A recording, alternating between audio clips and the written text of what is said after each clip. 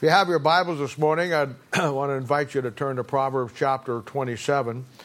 And you'll know that so far we have come through a section of verses in the last part of this chapter, about 19 on, that really deal with us as individual Christians in our relationship with Christ, our relationship with each other. And we're going to close out chapter 27 today. But I want to, in doing what I want to do today, as far as closing it out and preaching these last verses, I want to kind of recap the last part of what we have looked at from 19 on, because it all kind of goes together. So I want to kind of give you a context of where we've been, but not only that, but where we're going today. You'll remember in verse 19, we saw a great principle where it talked about as in water, when a man sees his reflection face to face, you see who you really are. We talked about the Word of God and it being a looking glass that we look into. And then it talked about not only face to face, but heart to heart. And we talked about, getting honest with ourselves and seeing ourselves as we really are. Most of the time in life, we go through life projecting ourselves not only to others, but in our own mind, that we've got it together when we really don't. And getting honest with ourselves, seeing ourselves in our reflection of the Word of God, and then in the lives of the people around us, that we're all the same, and we all have problems and we all have issues. We talked about never trusting in our heart. Jeremiah chapter 17, verse 9, makes it so clear that our heart is deceitful above all things and desperately wicked. But rather trusting in God's heart, the Word of God. Psalm 119:11 says, Thy word have I hid in my heart that I might not sin against thee. Wherewithal shall a young man cleanse his way, by taking heed thereto according to thy word. And never getting to the place where we become self-righteous in our attitude about people. And then, you remember we learned from verse 20, it talked about that hell and destruction will never be full. And what it was meaning by that, and we talked about this, as long as man's heart and spirit goes against God's heart and his spirit, and this is it'll never get fixed. Nothing will ever change.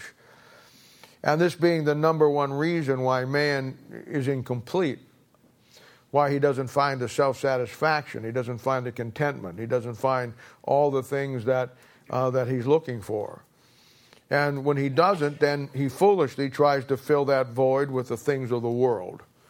And of course, and he winds up, because that won't work, and so then he winds up destroying everything around him. It's a common thing that we see all the time in dealing with people. We see it in relationships, we see it in marriages, we see it in families. You'll see it in life in general. People destroying themselves and everything that they have simply because they won't do it God's way. And, it's just that simple. Then the third thing, we talked about the great concept of getting the right spirit, God's spirit, joined to your human spirit, and how that the two spirits have to become one. And then talked about getting the right mind, God's mind, the Word of God in you, based on your communing with God's Spirit and lining it up with your spirit. Then that right mind would determine your attitude. We talked about attitude and action. Your attitude of heart toward God or the world. And, and we talked about it in four key areas that are absolutely vital to all of us. The right spirit, which will produce the right mind, which will produce the right heart, which then will produce the right action. God's simple four-point plan for all of us. And in time, as we do these things, Romans chapter 12, verses 1 and 2, this will be the transformation process.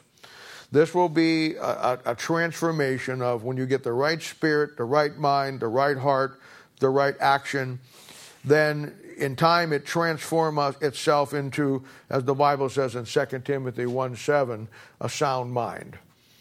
That your mind is sound because it's built on sound principles. Then it leads to, as we talk about in Titus chapter 2, verse 8, a sound speech. What you talk about has a basis of truth in it. And then it leads to as Titus 1:13 says, a sound faith. Your faith now is based on the soundness of your mind, the soundness of your speech, and those things, the mind is inward, the speech and the faith is outward, and everybody sees it. And of course, it all goes back to 1 Timothy chapter 1, verse 10, and based on sound doctrine, learning the principles of the Word of God. This is what we do here. This is our job. Our job is onefold. It is to get the Word of God into you and let it do what it needs to do. And then the fourth thing that was last week, we looked at verses 21 through 23. And what a great set of verses that was. It talked about the refining pot and the furnace to purify gold and silver of its impurities. And I talked to you last week at how that God will use all the things in our life to make us better. We got an idea that it's only the good things that God takes and uses, but that's not true. Many times, all the good things in our life won't dig deep enough into where the problems are. Amen. Sometimes you have to get down deeper than that, and the only thing that makes you look into that water face to face or the mirror of the Word of God and see yourself the way you really are is the tough times we go through. Most of God's people think that tough times are bad. Tough times in our life as a Christian are the best thing that can ever happen to us, because it brings us to a reality check of where we are, and sometimes that's the only way God can straighten out our course in life.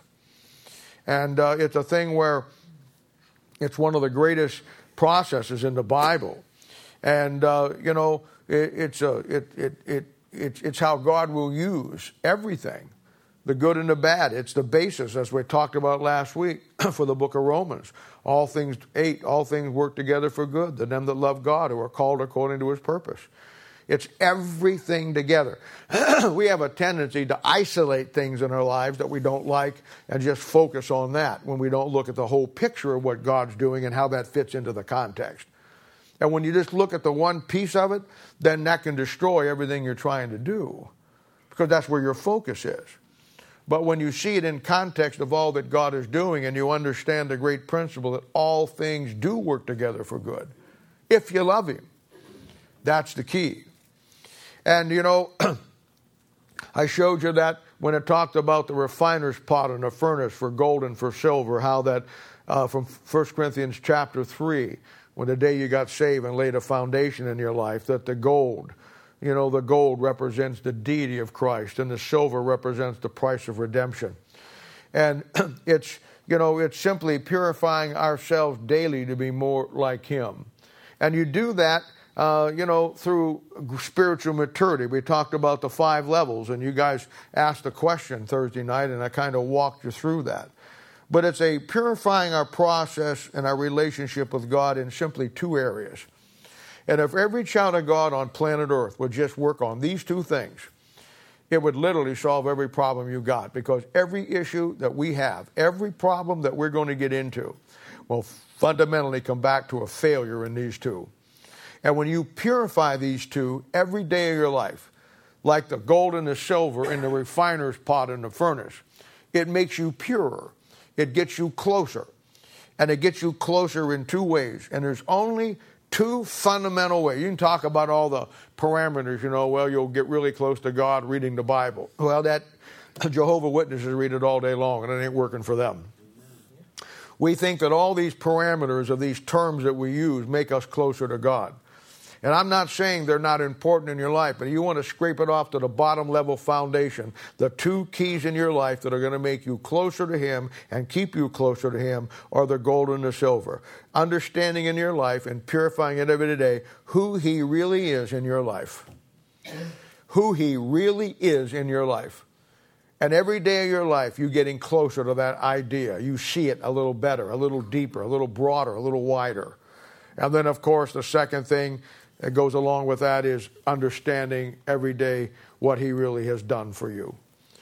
And those 2 things will keep you in line and keep you where you need to be in every aspect of your life. And these 2 concepts form everything in our life for every way we go in life and whatever we do for Christ.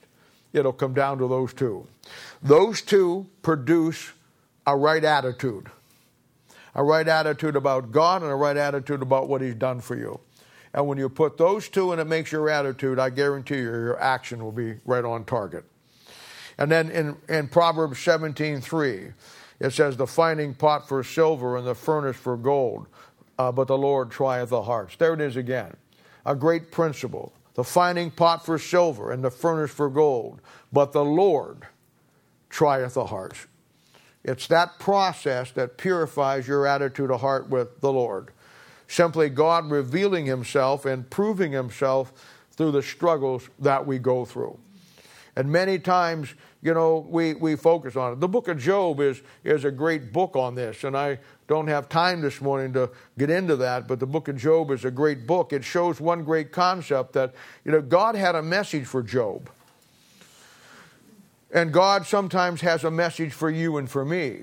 And in Job's life, God used the devil as the messenger boy to deliver the message. And sometimes in your life and my life, sometimes God will use the devil to be the delivery boy of what God wants you to see. What happens is we get so focused on the delivery boy, we never get the message. And that's God revealing Himself and yet proving Himself through the struggles that we go through. And how that, one way or the other, the older we all get that claim to be Christians, the older we all get, the more we define ourselves and who we really are in those two areas. It's just that simple. Time is one of the greatest assets in any aspect of the world. I call time the great definer. I say that when nobody else or nothing else will tell, time will tell. It'll tell you who's right and it'll tell you who's wrong. You have situations where you want to prove somebody out and see if somebody's real. Time is the essence that proves that. Because time proves all things. Somebody says, well, I got saved. It's really, and you want to see if the change is real. You don't go by what somebody says. You watch it in time. When a person makes the change in their life, then you begin that time to put them on the clock. And the way that anybody proves anything about God to anybody is through the consistency of time. It's true whether you're a pastor, it's true whether you're a Christian, it's true whether you're working with somebody. And that's why you don't take young Christians and throw them into the mix of the ministry on a level that really requires a lot of maturity. And yet many times many churches do. They're so short on people to do things and help that as soon as somebody gets saved, they just throw them right in the mix and literally throw them to the wolves. In any given situation, time will reveal where God's hand is really at in any issue. And I'm giving you some of the most absolute important material you'll ever get your hands on. You never divine anything or anybody in the short term. Allow them to say what they say. Allow it to be what it is.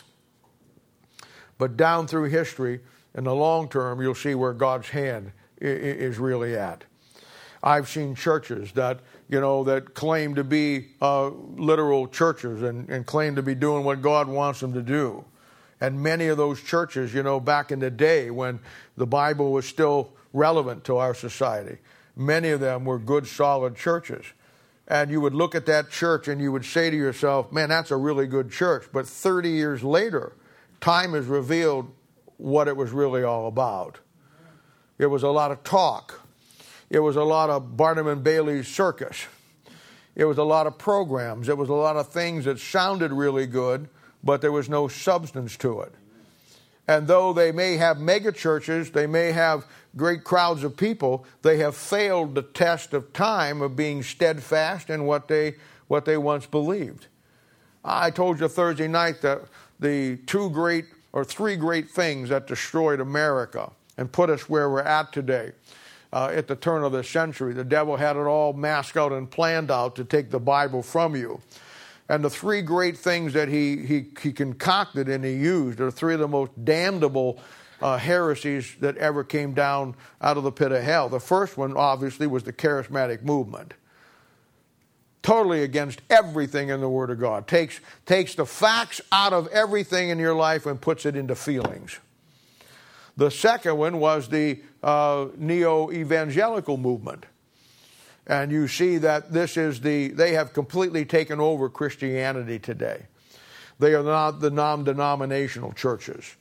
They are the churches that, back in the day, my day in the 60s and 70s, they were called Bible churches.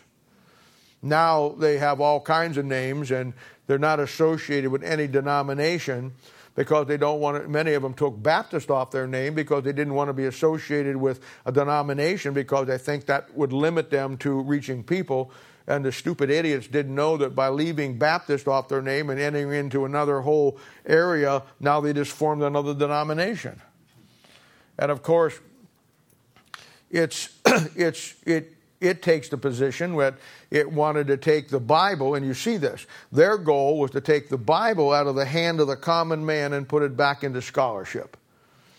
And that's why you find them all using the new Bibles. That's why you'll find them having a problem with any church that believes the Bible is the Word of God, because their whole satanic mindset, going back from when they started, was to take the Word of God from you and put it back into Greek and the Hebrew, put it back into the colleges, put it back into the scholars, so to speak. And that was their function. And then the third one was and I talked about this Thursday night, was a neo-Orthodox movement.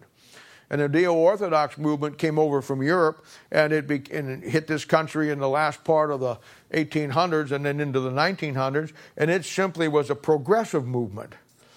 It was a movement that said that the Bible and Christianity has to move up as society changes.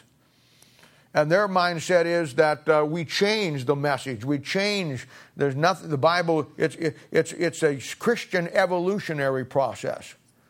It's nothing different than Darwin's origin of the species and evolution in an unsaved world. The churches have an evolving Bible with an evolving agenda. And this is why in these churches where 50, 60 years ago, if you were, a gay or a lesbian or a homosexual, it was painted in the Bible for what it was. It wasn't a personal attack on the individual. It's just like if you're a drunk. You're a drunk. You might be the nicest guy on the planet, but you got a stronghold in your life.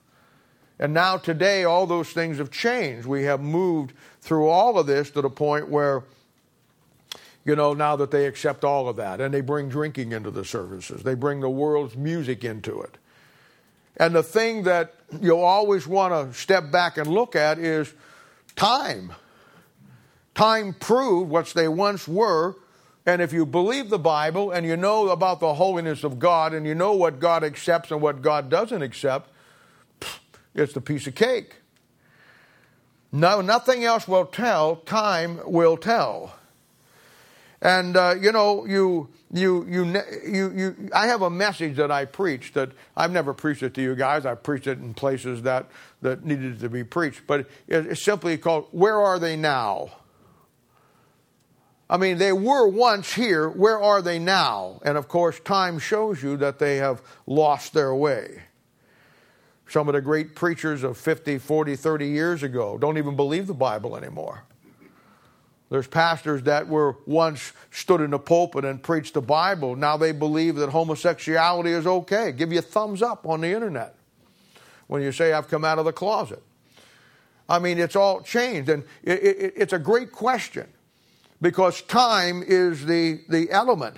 And many times those who claim to be the good guys in time wind up being the bad guys, and the people they said were the bad guys in time wind up being the good guys. Because time proves all things. And, it's a thing where you see it in every aspect of Christianity. And this is the dilemma that we're in today.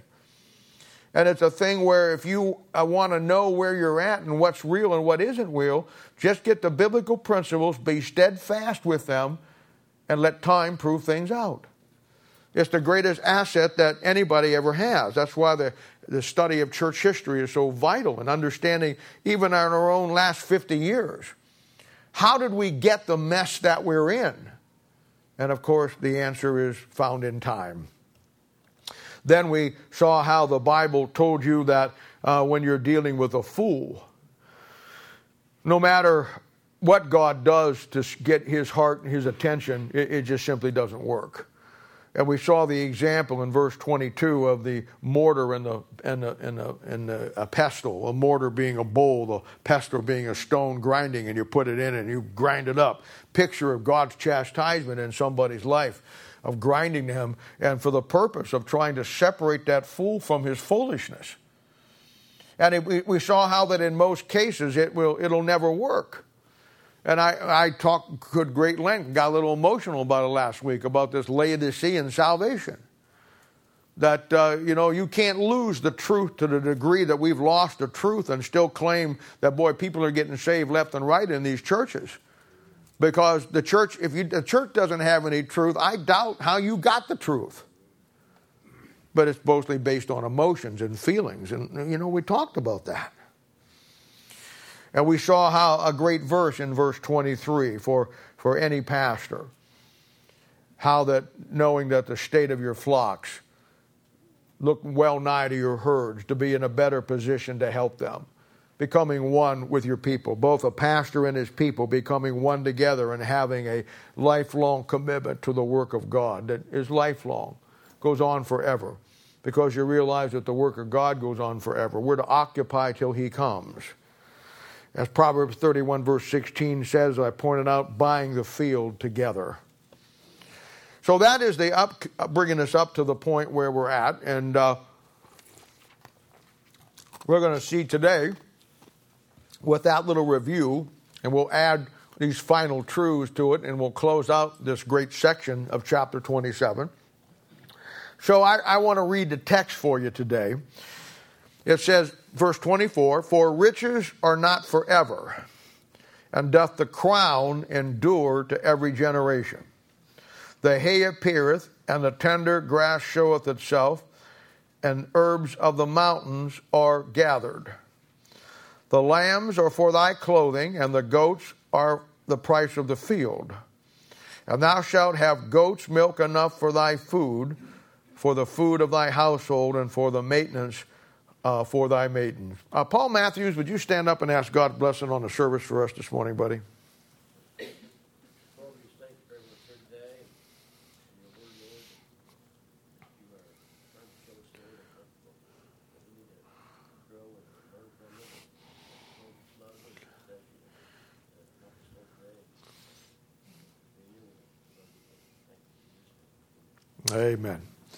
Now, we're going to tie the last 4 verses of this chapter together with the last couple of verses today. And I want to draw your attention now to verse 24 here. It says, for riches are not forever, and doth the crown endure to every generation? That's a question. Now, with what we have seen so far, the fool will trust in his riches of his worldly possessions. We know that. We've talked about that quite often. And for sure, we know also that they will fail him and utterly define him as a fool. We've seen that. This is the guy who is so consumed with himself or herself and all that they have that God can never get their attention. And, and again, Laodicean salvation. Matthew chapter 7, verse 21 and 22 makes it very clear that in that day there'll be some that did everything for the Lord that everybody else did, and they'll look at him and say, Lord, Lord, not that we do all things in thy name, and he'll say, depart from me, I never knew you. And it's a thing where there's some requirements for salvation, and there's evidence of salvation. We talked about that last week. Our fool here has settled for the riches of this world, instead of the true riches of God, which talks about in Luke chapter 16, verse 11, which I think is very ironic that the true riches are found in Luke chapter 16, verse 11, and are found in your Bible, which is a 16:11, but that's just me. But Mark chapter 4, verse 19 says that the cares of the world and the the deceitfulness of riches, and it says that it chokes the word of God. It keeps the word of God from getting into you. It chokes you. And, I've talked to you many, many, many times about life being an investment. Most people most people today, that are maybe not my generation, but maybe the younger generation, you're in your 40s and your 50s, most people don't plan for retirement. And I know all that. Well, I'm just going to trust the Lord. Okay, that's good. Oh, fine. Well, we'll give you a hot dog down on the street when we see you. It's a thing where, that's the standard answer. And it's not a very good answer. God allows you to do things in life that will help you prepare. And, most guys never, you young kids, I know, you kids are now 18 or 19, even you 20, 25-year-olds. I mean, for you, 65 and 70 seems like 1,000 years from now. Can I give you a little bit of advice? It's right around the corner. Yesterday, I was 20. Look at me today. I am telling you. And suddenly you wake up and you have health issues, or, your job, you can't work anymore, or you get to the point where you want to retire, but you can't. And it's because you made no investments in the physical things of life. I'm talking about like what do they call 40K1s or whatever they are, 44 caliber K1s or AK-47-1s, something like that. You've never made any provision for that. Because all your life you just thought where you were now, and you didn't think about investments. So, and that happens all the time. You hit 65 or 70, your wife gets sick or you get sick, and and you have to work through on that, or you're destitute. You lose everything. Why? Because you didn't plan ahead and didn't make any investments in anything that that are going to be there for you when you need it. Now that's all. I get that. That's all in a physical sense. I understand that. And I realize you got to trust God and faith and everything. I understand, and I'm not certainly somebody up here that's trying to say that you can't trust. What I'm saying is that you use the things that God has put in your life to help you down the line someplace. It's just stupid. Yeah, people who, we talked about this Thursday night. We have people who won't go to doctors, and they don't like doctors or whatever. You have some people who are against all kind of medicine, doctors. I've met all kinds of people like that said, what, I don't go to a doctor. I do this kind of medicine. I do this home medicine. I do the remedies. I do the pills. I do the crush up the marijuana leaves, and it relieves my pain. I want to tell you something. I believe there's great value in that. I mean, back in the Bible's day, back in the Bible times, I guarantee you, they had, the Bible tells you, they had herbs, they had things that I guarantee you.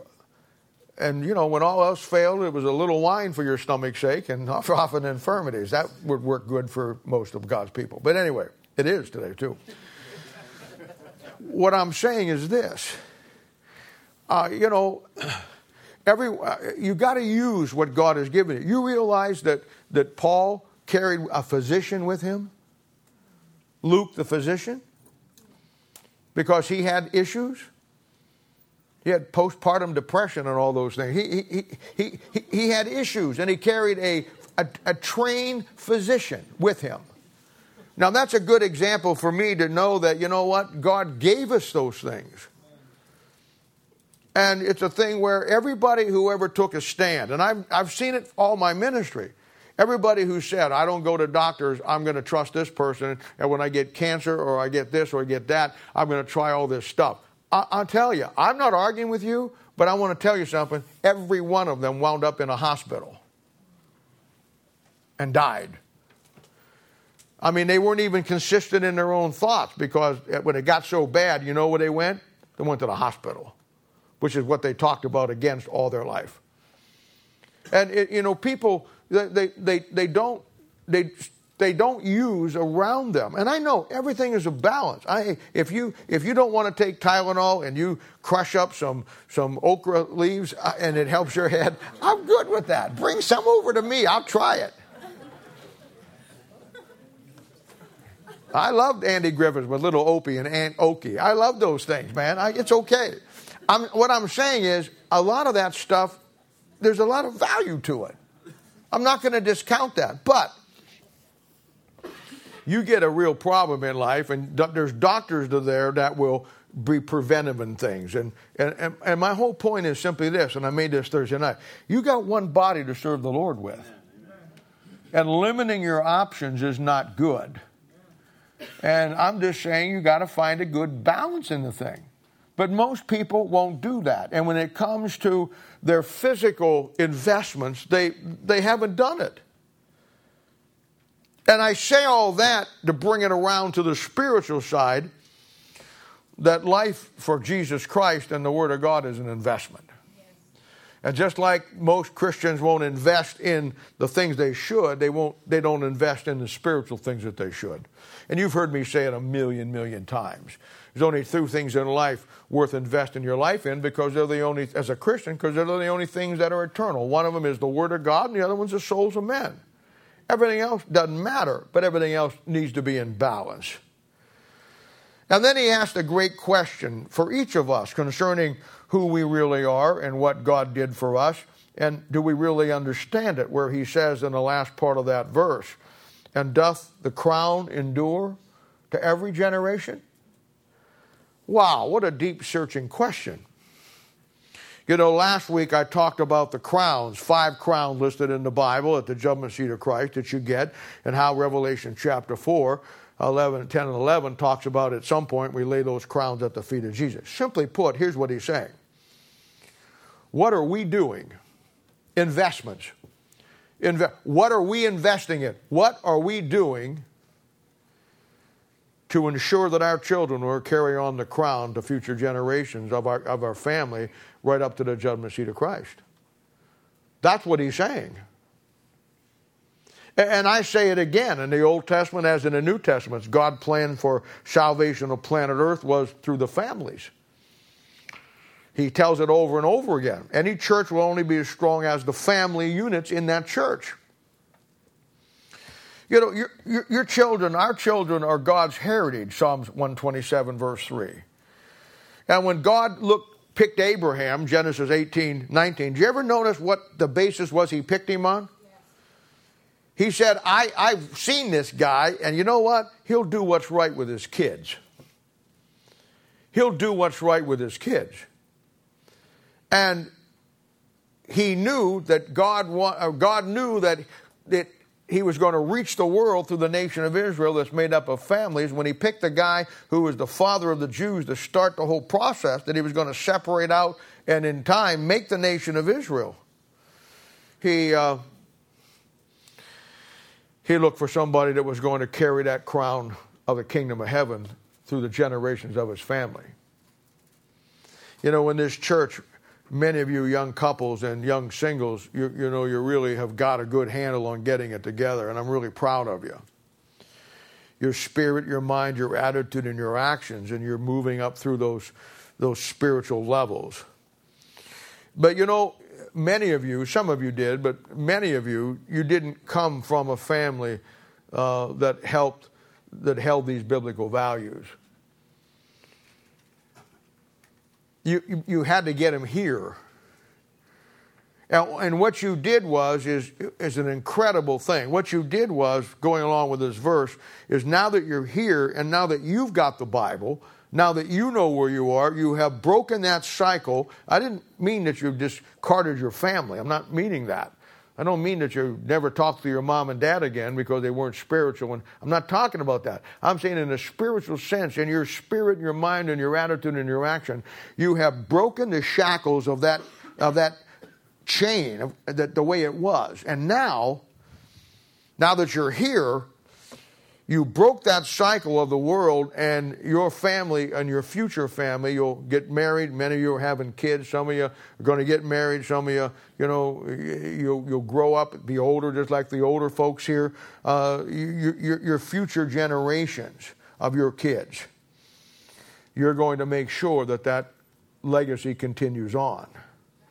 And yet, I mean, come on. It's true of every church. It's true in any situation. There are going to be some of God's people that it'll stop right here with you. You'll never take it any farther. I mean, for whatever reason. And I'm sure there's many reasons there are different people. Your attitude, your mind, your spirit, your lifestyle ensures that the crown will never get passed to the next generation in your family. I'm just not talking out of the top of my hat here. I have seen this too many times in all my years. I've seen men who have they were great preachers, and they built great churches, but they lost their kids to the world. Now, I'm just going to tell you something. I don't care how big a church you build. I don't care what a great preacher you are. And I don't care if you're running 50 million, 1,116 octillion billion on Sunday morning and have to have 9,443 buses to get them in. You lose your family, you failed. Because the first church you have is your family. I mean, it's a disaster. I've seen it. I mean, I could list off guys that you would know their names, that you would know their churches, and, it's a thing where it's unbelievable. And in 2 or 3 generations from when those guys died and left kids, and those kids have kids, and those kids have kids, grandkids, great-grandkids, great-great-grandkids. 2 or 3 generations from now, those kids won't even know what that man ever did, what church he ever built. They'll never hear one sermon he ever preached. I've watched them, and it's the craziest thing you ever saw in your life. The devil knows exactly. You see, listen to me. It's not about building 100 mega churches. It's about 1 million families making sure the crown is ensured that it goes to the next generations. That's how you do it. It's about families. It's not about big churches, little churches. If this church right here, this little in Podunk Basement on Podunk Apple Center, right across from Tim's Pizza, right across from the coffee place, that you have to have, they'll never deliver packages here with a drone because they never find the place. But the moment there's an atomic attack, half the city will be down here with us.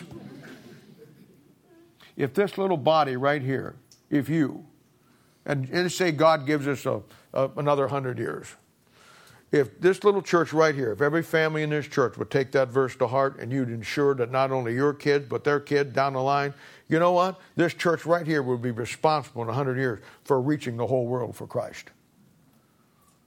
Because that's the way it works. It isn't about churches. Who cares if you get a mega church of 10,000 people if the families aren't understanding their responsibility? Who cares?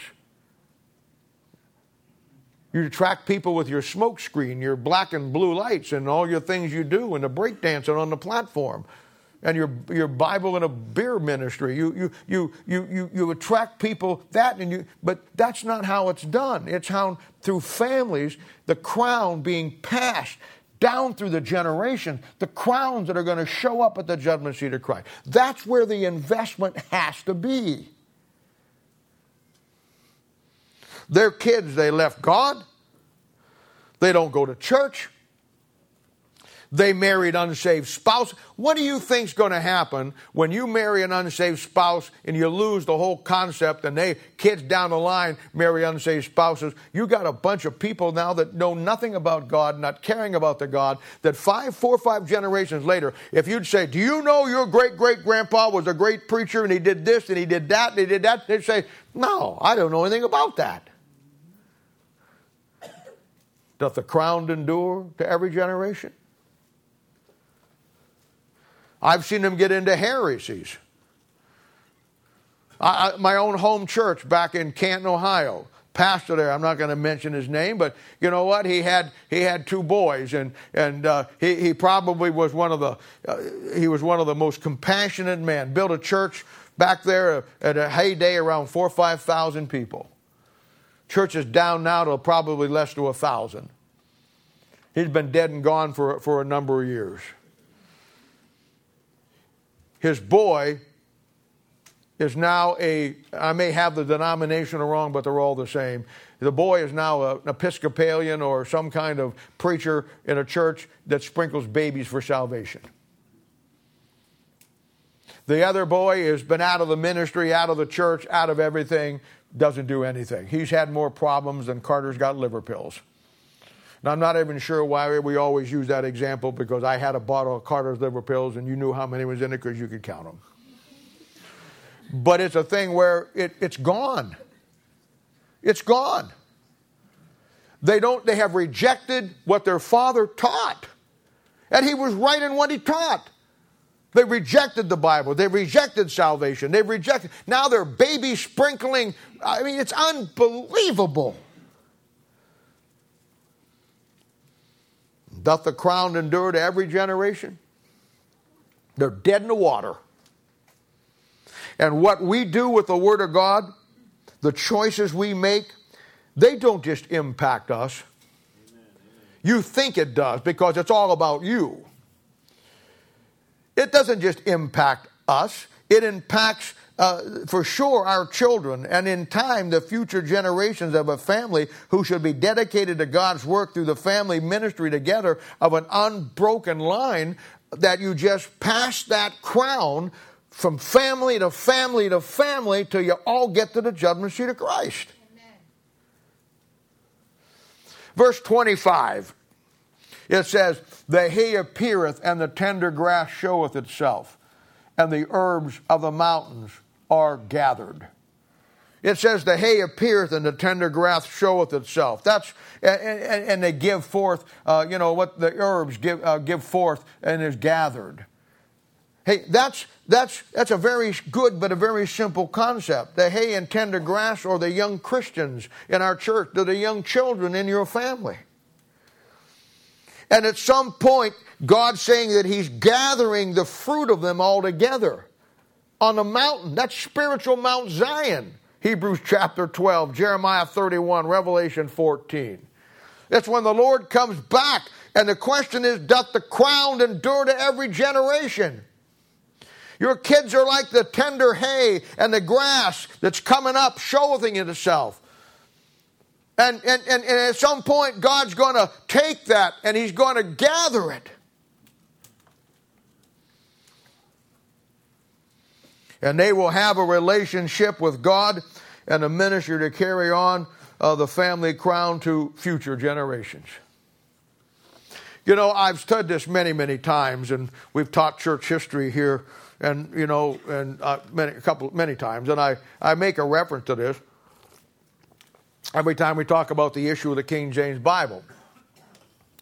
And it's an issue of the fact that you want to know the Bible that you have in your hand, the King James 1611 Authorized Version, is the right Bible. How many times have we taught you that there's two lines through history? There's a corrupt line, which produces all the Bibles that the neo-evangelical churches hold to, and all the Baptist churches hold to today. And then there's the true biblical line that can be very easily traced through history. It doesn't take anybody with much of an education to be able to do that. And you find the true biblical line from which your King James Bible comes from. And Paul said, the same that I've committed to you, you commit to faithful men. In church history, there's an unbroken line of Bible truth that has been committed to every generation of Christians through churches. And my point is simply this: families ought to be the same way. You ought to have an unbroken line in your family. I'm not gonna suggesting you do everything right as a parent. I'm not saying that. None of us do. I'm just saying we don't make some stupid mistakes. Boy, I've made some. The bottom line is on the whole consistency of your life. The whole consistency of your life. You look at what the investments that you have made. And you can, it doesn't matter. It doesn't matter what family you came from, how dysfunctional it was, how bad it was. It only matters that here you are now, and you can break that cycle. You can break that chain. You can break that stronghold. And you can guarantee that from this point on, you're going to take a personal responsibility that the crown endures to every generation. He says in verse 26, The lambs are for thy clothing, and the goats are the price of the field. Now, you all know this from all of our times in the Bible, how that, God will use animals to illustrate what we should be. Some of the greatest studies in the Bible are studies about animals. And Job chapter 12, verse 7 tells us that, that the beasts will teach you. They'll show you. And God uses them. You have eagles in the Bible. You have, horses in the Bible. You have oxen in the Bible. You have sheep in the Bible. You have lambs in the Bible. You have goats in the Bible. You have asses in the Bible. And, it's a thing where, you take the ass. When Christ went into Jerusalem in the triumphal entry there over in Matthew chapter 24, he got an ass and an ass's colt. That is a young ass. It's, yeah, well, I love it. I love when you can cuss in the pulpit and get away with it, It's one of those things. My favorite verse is, and the Bible says, and he said, saddle me the ass. And then so they saddled him the ass, when he rode into town. But anyway, it's a thing where, you look at that and you got the ass and the ass's colt. And when Jesus went into Jerusalem, he wouldn't ride on the ass, he rode on the ass's colt. And you look at that, and I've had people say, well, what's that all about? It means something. The ass is a picture of the nation of Israel. The ass's colt is a picture of the Gentiles or the church. And at that point, Israel had made the rejection, they're unrideable. So he's riding the ass's colt, which came from the ass, because salvation is of the Jews, and we came out of the nation of Israel. And it's a great illustration, a great picture. I mean, you go back to Genesis chapter 22 with Isaac and Abraham, where he's going to sacrifice his son. And there you see the great picture of the animal taking its place. A ram and a lamb and a sheep and all of those things, what they represent. And they're great studies in the Bible. And note here in verse 26, it says lambs and goats. The lambs are pictures of young Christians or our children. They're little lambs. They're little baby sheep. The goats are the picture of the older Christians that are mature people. There's a great illustration of this found in John chapter 21 that I want you to turn over to. And it's kind of an interesting story. It's one of my favorite stories in the Bible. Most people aren't drawn to it. It may even look a little complex to some people, but it's a great little story. And it's a story when Christ is resurrected, and all the disciples were scattered. They ran for their lives, And now this is the first time when they've all been back together. And we know that Simon Peter denied the Lord. And this is the first time not only all the apostles have seen Christ, but it's the first time that Peter has seen Christ. And it's an incredibly tender, unbelievable story. So I'll read it in verse 15. It says, so when they had dined, Jesus saith to Simon Peter, Simon, son of Jonas, lovest thou me more than these? And he saith unto him, Yea, Lord, thou knowest that I love thee. And he said unto him, Feed my lambs. Now watch this. He saith to him again the second time, Simon, the son of Jonas, lovest thou me? And he saith unto him, Yea, Lord, thou knowest that I love thee. And he saith to him, Feed my sheep. Now watch. He saith unto him the third time, Simon, son of Jonas, lovest thou me? Peter was grieved because he said unto him the third time, Lovest thou me? Now, you got to get the story here. Peter loves the Lord. There's no question about that. And what follows here is a great lesson for all of us. Because Peter is impetuous and he does a lot of dumb, stupid things, much like all of us. Amen. And here's the deal, and I love it. It says after they dined. I didn't get into the dining part yet. I won't. It was before this. But here they are. Peter is dying because he denied the Lord. I guarantee you. Peter's the guy that wanted to get a sword and cut everybody's head off. And he was such a lousy swordman, he missed his head and cut off his ear. You don't want Peter in the foxhole with you. He couldn't hit his mom in the rear end with a bass fiddle. I mean, it's a thing where he's not very accurate with things like that. But here it is. They've all got dinner, now all eating now in the upper room. Peter's dying. And the Lord is sitting down here. You got John next to him. You got the disciples. Peter's about 5 down. And Peter, he's not eating. He's not. He knows he denied the Lord. Him and the Lord have not spoken since the denial. And I know how it goes because I know I've been there. He's sitting there, and he's thinking, oh, I'm dying. And they're all happy. Oh, the Lord is, Peter, aren't you glad that the Lord back? Yeah, praise the Lord. I'm just really, he's dying. And, the Lord hasn't said a word to him yet. And he's sitting there, and he kind of looks down the road to see the Lord. And there's the Lord. Peter goes. So finally they break up, and go for coffee and dessert. The Lord scoots down a couple to Peter. The Lord loved Peter. And he says, Peter, do you love me? And he says, yea, Lord, I love you. More than these? Yes, sir, I do. Well, feed my lambs. Now, the reason why he says lambs, sheep, and sheep is because we know that Peter was given the keys to the kingdom of heaven. He becomes the key apostle in Jerusalem. And he brings them along where Paul goes out. We'll talk about that in a moment here. And he says to him the second time, Peter, do you really love me? Peter says, yeah, Lord, I do. He says, feed my sheep. Okay, Lord, I will. Then he says, looks at him, he says the third time, Peter, do you really love me? And the Bible says that it grieved him in his heart. You know why? Because he denied him 3 times, so the Lord asked him 3 times. See how that works?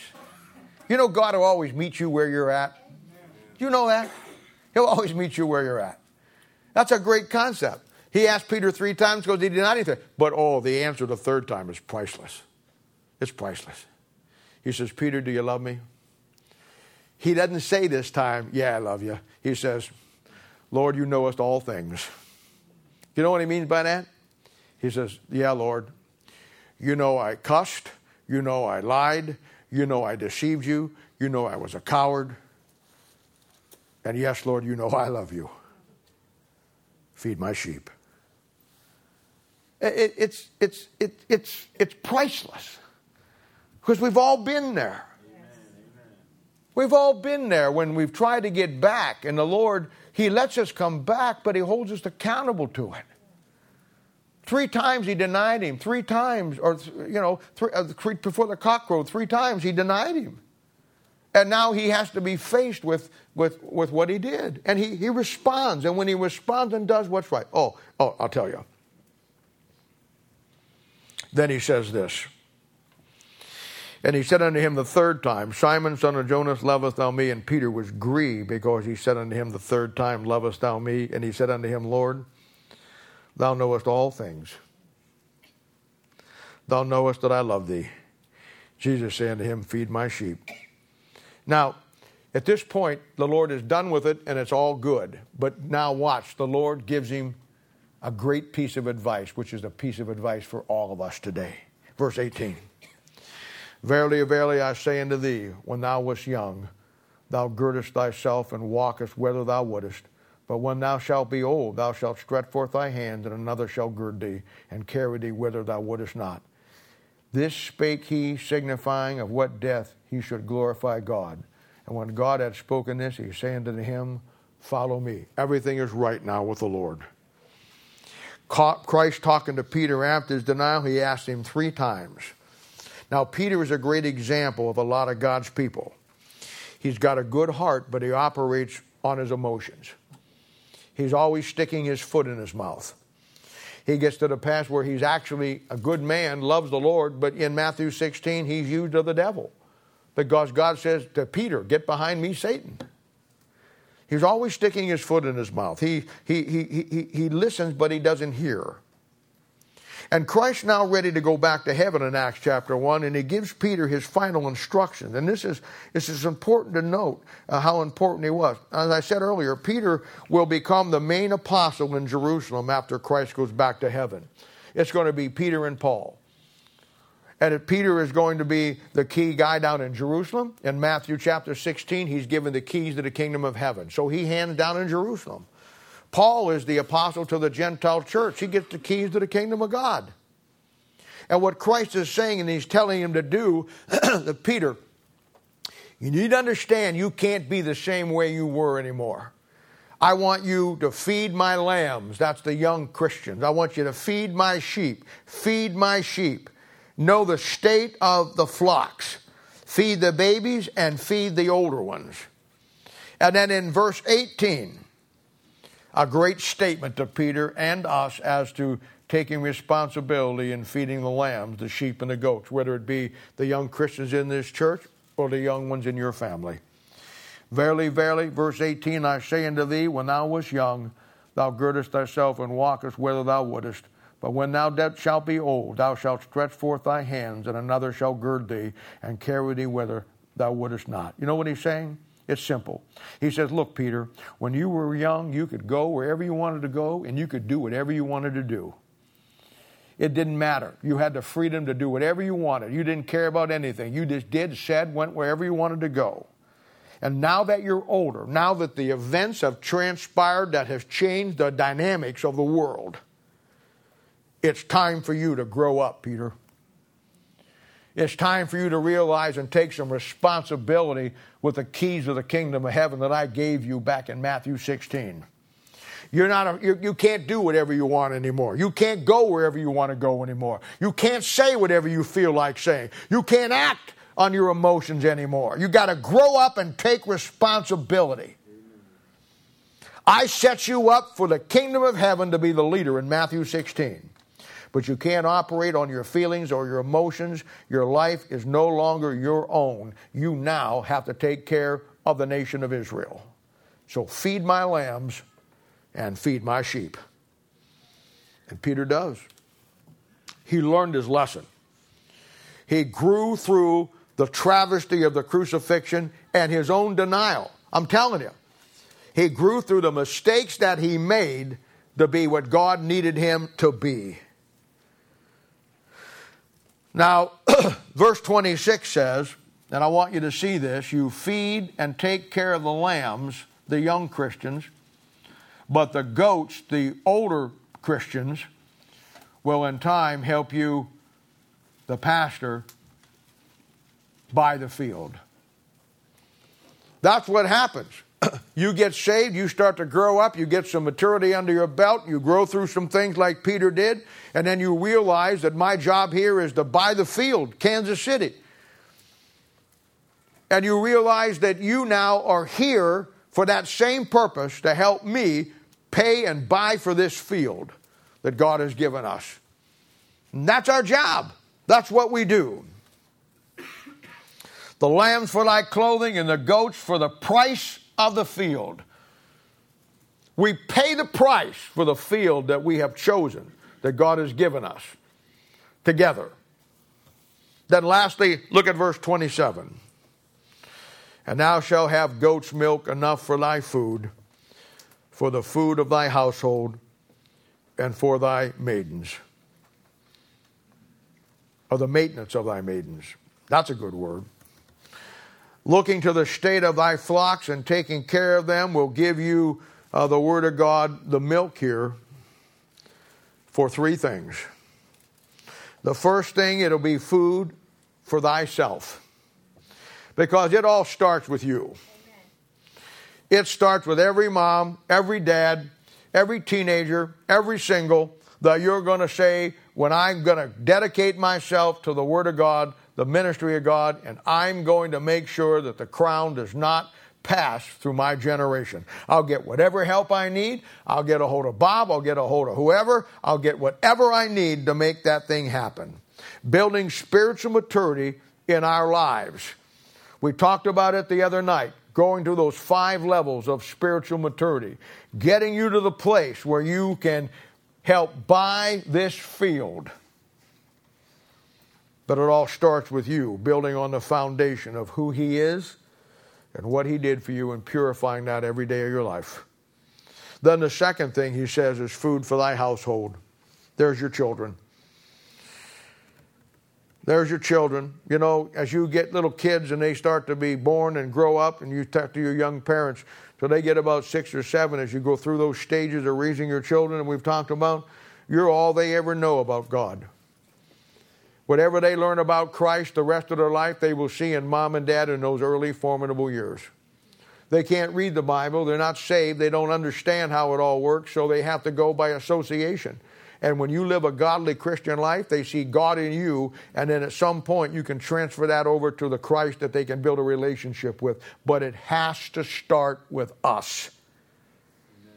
Amen. Passing those crowns from generation to generation. Grasping how important your family is and how important our spiritual maturity and leadership is to your family. The family has to look to a rock. It has to be the father. In too many cases, it's the mother. It has to be the father. He has to be the rock. He has to be the cornerstone of that family. He has to be the one when everything is falling apart, he's rising above the rubble saying, follow me. That's the way it only happens of where you made your investment.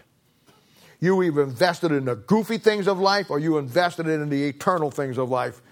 And as we get older, it defines where our investment was. It's just that simple. Then the last thing he says, the third thing, food for the maintenance of thy maidens. That's the people God will give you to minister to. I like the word maintenance because that's what the Christian life is. It's a maintenance program. Every day of your life.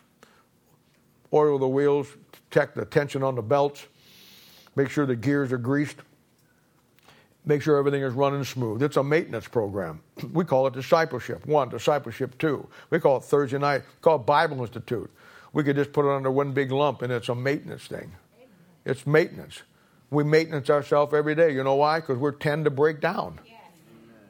You get a flywheel go off here, your belt slips off here, and we have to be maintenanced. But note, I want you to notice, going back to our first one, it all starts with us as individuals. The Word of God, the food for you first, and then your family, and then, and I might say only, and for others. That you find the true riches and that your crown endureth through all your coming generations. God using your family now and in the future to be God's witness to the world. Listen to me. You cannot be responsible for what your family was in your life as you grew up. Nobody can ever hold you accountable for that. And I know some of you were in bad situations. I get that. But now that you're saved, now that you've got the right book and you're here, you can take charge and ensure your future generations, when you get married or if you are married and you're raising kids or whatever you're at in this thing, you can guarantee and ensure your family's heritage to God, that crown will go on to future generations. You're building a lasting legacy of God within your family. The generations from now, they'll never forget who you are. They'll never forget what you taught them. They'll never forget the principles that you instilled in mom and dad or great mom and dad or whatever. I don't care if it's 5, 6 generations. People will still talk about how you broke the cycle, how you decided that you were going to make a difference, and that crown just keeps getting passed and passed and passed.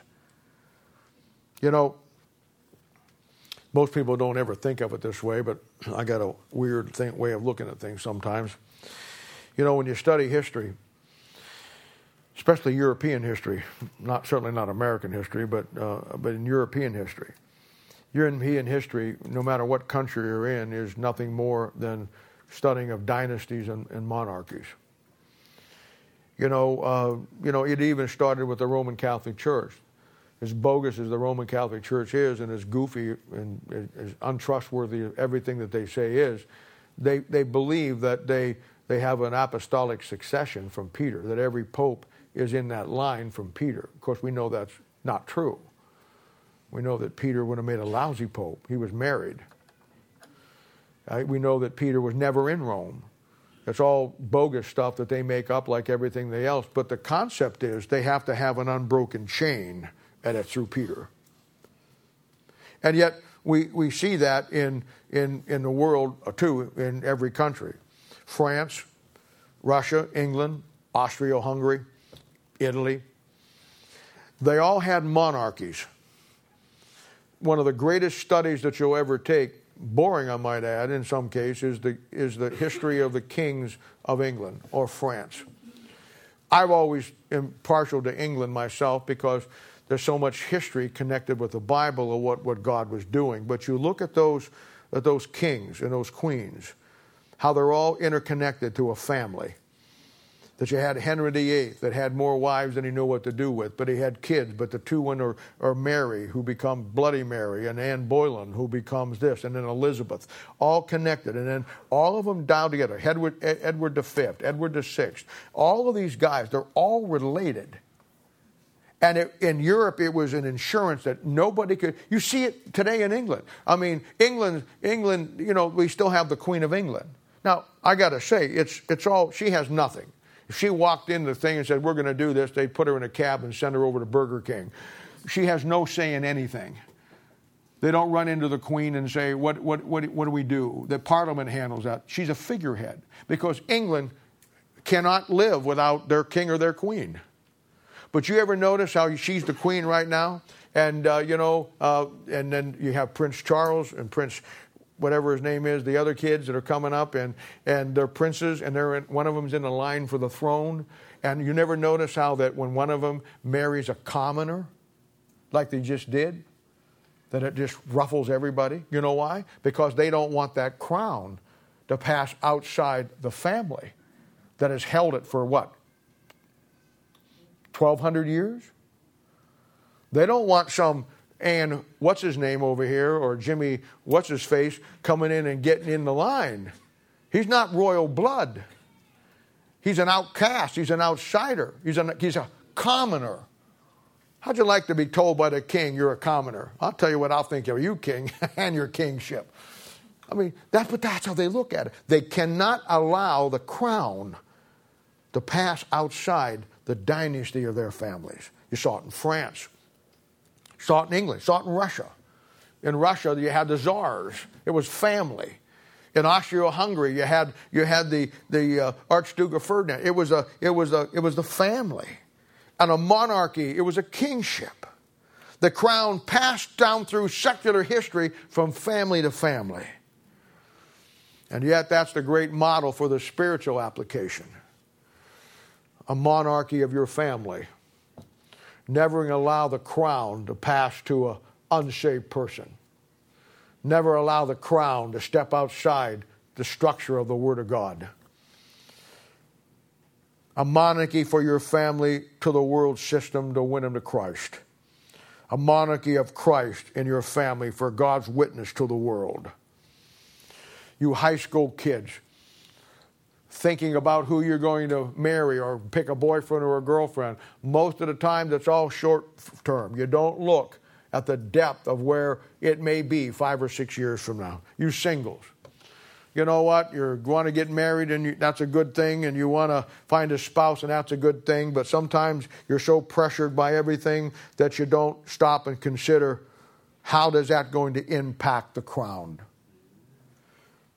You young married couples, you have kids, and the kids are wonderful. We got babies all through this place. I mean, if we never won another person to Christ, we'd be running 10,000 in about 5 years. But I'm telling you, we get those babies and we pass them around and we enjoy them and we have fun and we think how cute they are. But I'm telling you, you have to look and think, my responsibility to this is where this crown will go in the generations to follow. Moms and dads. Some of you moms and dads, you came in here and you made some mistakes with your kids. You got in some bad churches, some things happened that didn't work right. Basically, most of it through no fault of your own. But when you got here, you saw the truth and the reality. Amen. And so what you wanted to do now is you've broken that cycle. And we have worked together to get that back online. because you understand it and you want to guarantee that from this point forth, everything that you do in your family is going to guarantee, does the crown endureth forever? And then putting it right on me, this church. Everything I do, every person I talk to, everything I try to help you through, everything I do, at the back of my mind, it's that the crown of this church will endure for future generations if Jesus tarries his coming. That we'll be here strong and doing everything that God wants us to do long after I'm gone, if that's the way it works. And have it to the point where we know that we ensure that we're steadfast, that we won't be taking Baptist off our name anytime soon. We won't be having social drinking anytime soon. We won't be having bingo on Thursday night. We won't be doing all this goofy stuff. There'll never be a rock band up here. We'll never have people up here breakdancing. We'll never have flashing lights, and we'll never have all of those things. We'll stick with a thing that will work when all the batteries and the power goes off and all your flashing light and the smoke machine breaks down. We'll stick with a book that will change somebody's life. It worked in Acts. It'll work today. The difference is you and me. We have to make it work in our lives. Husbands, you have to be the spiritual leaders. I'll help you. I'll be there for you. I'll do everything I can do for you. But I'm telling you, moms, wives, you have to follow that. You have to work together. You have to take and take every issue that comes up and make it a team process. That's how you solve it. You work together on the thing. You pull it together. And the overriding goal is that your family has broken the cycle, and your crown that you have right now with Christ, you're going to pass on to your family. That it doesn't stop with you, it rather starts with you. Every head bowed and every eye closed.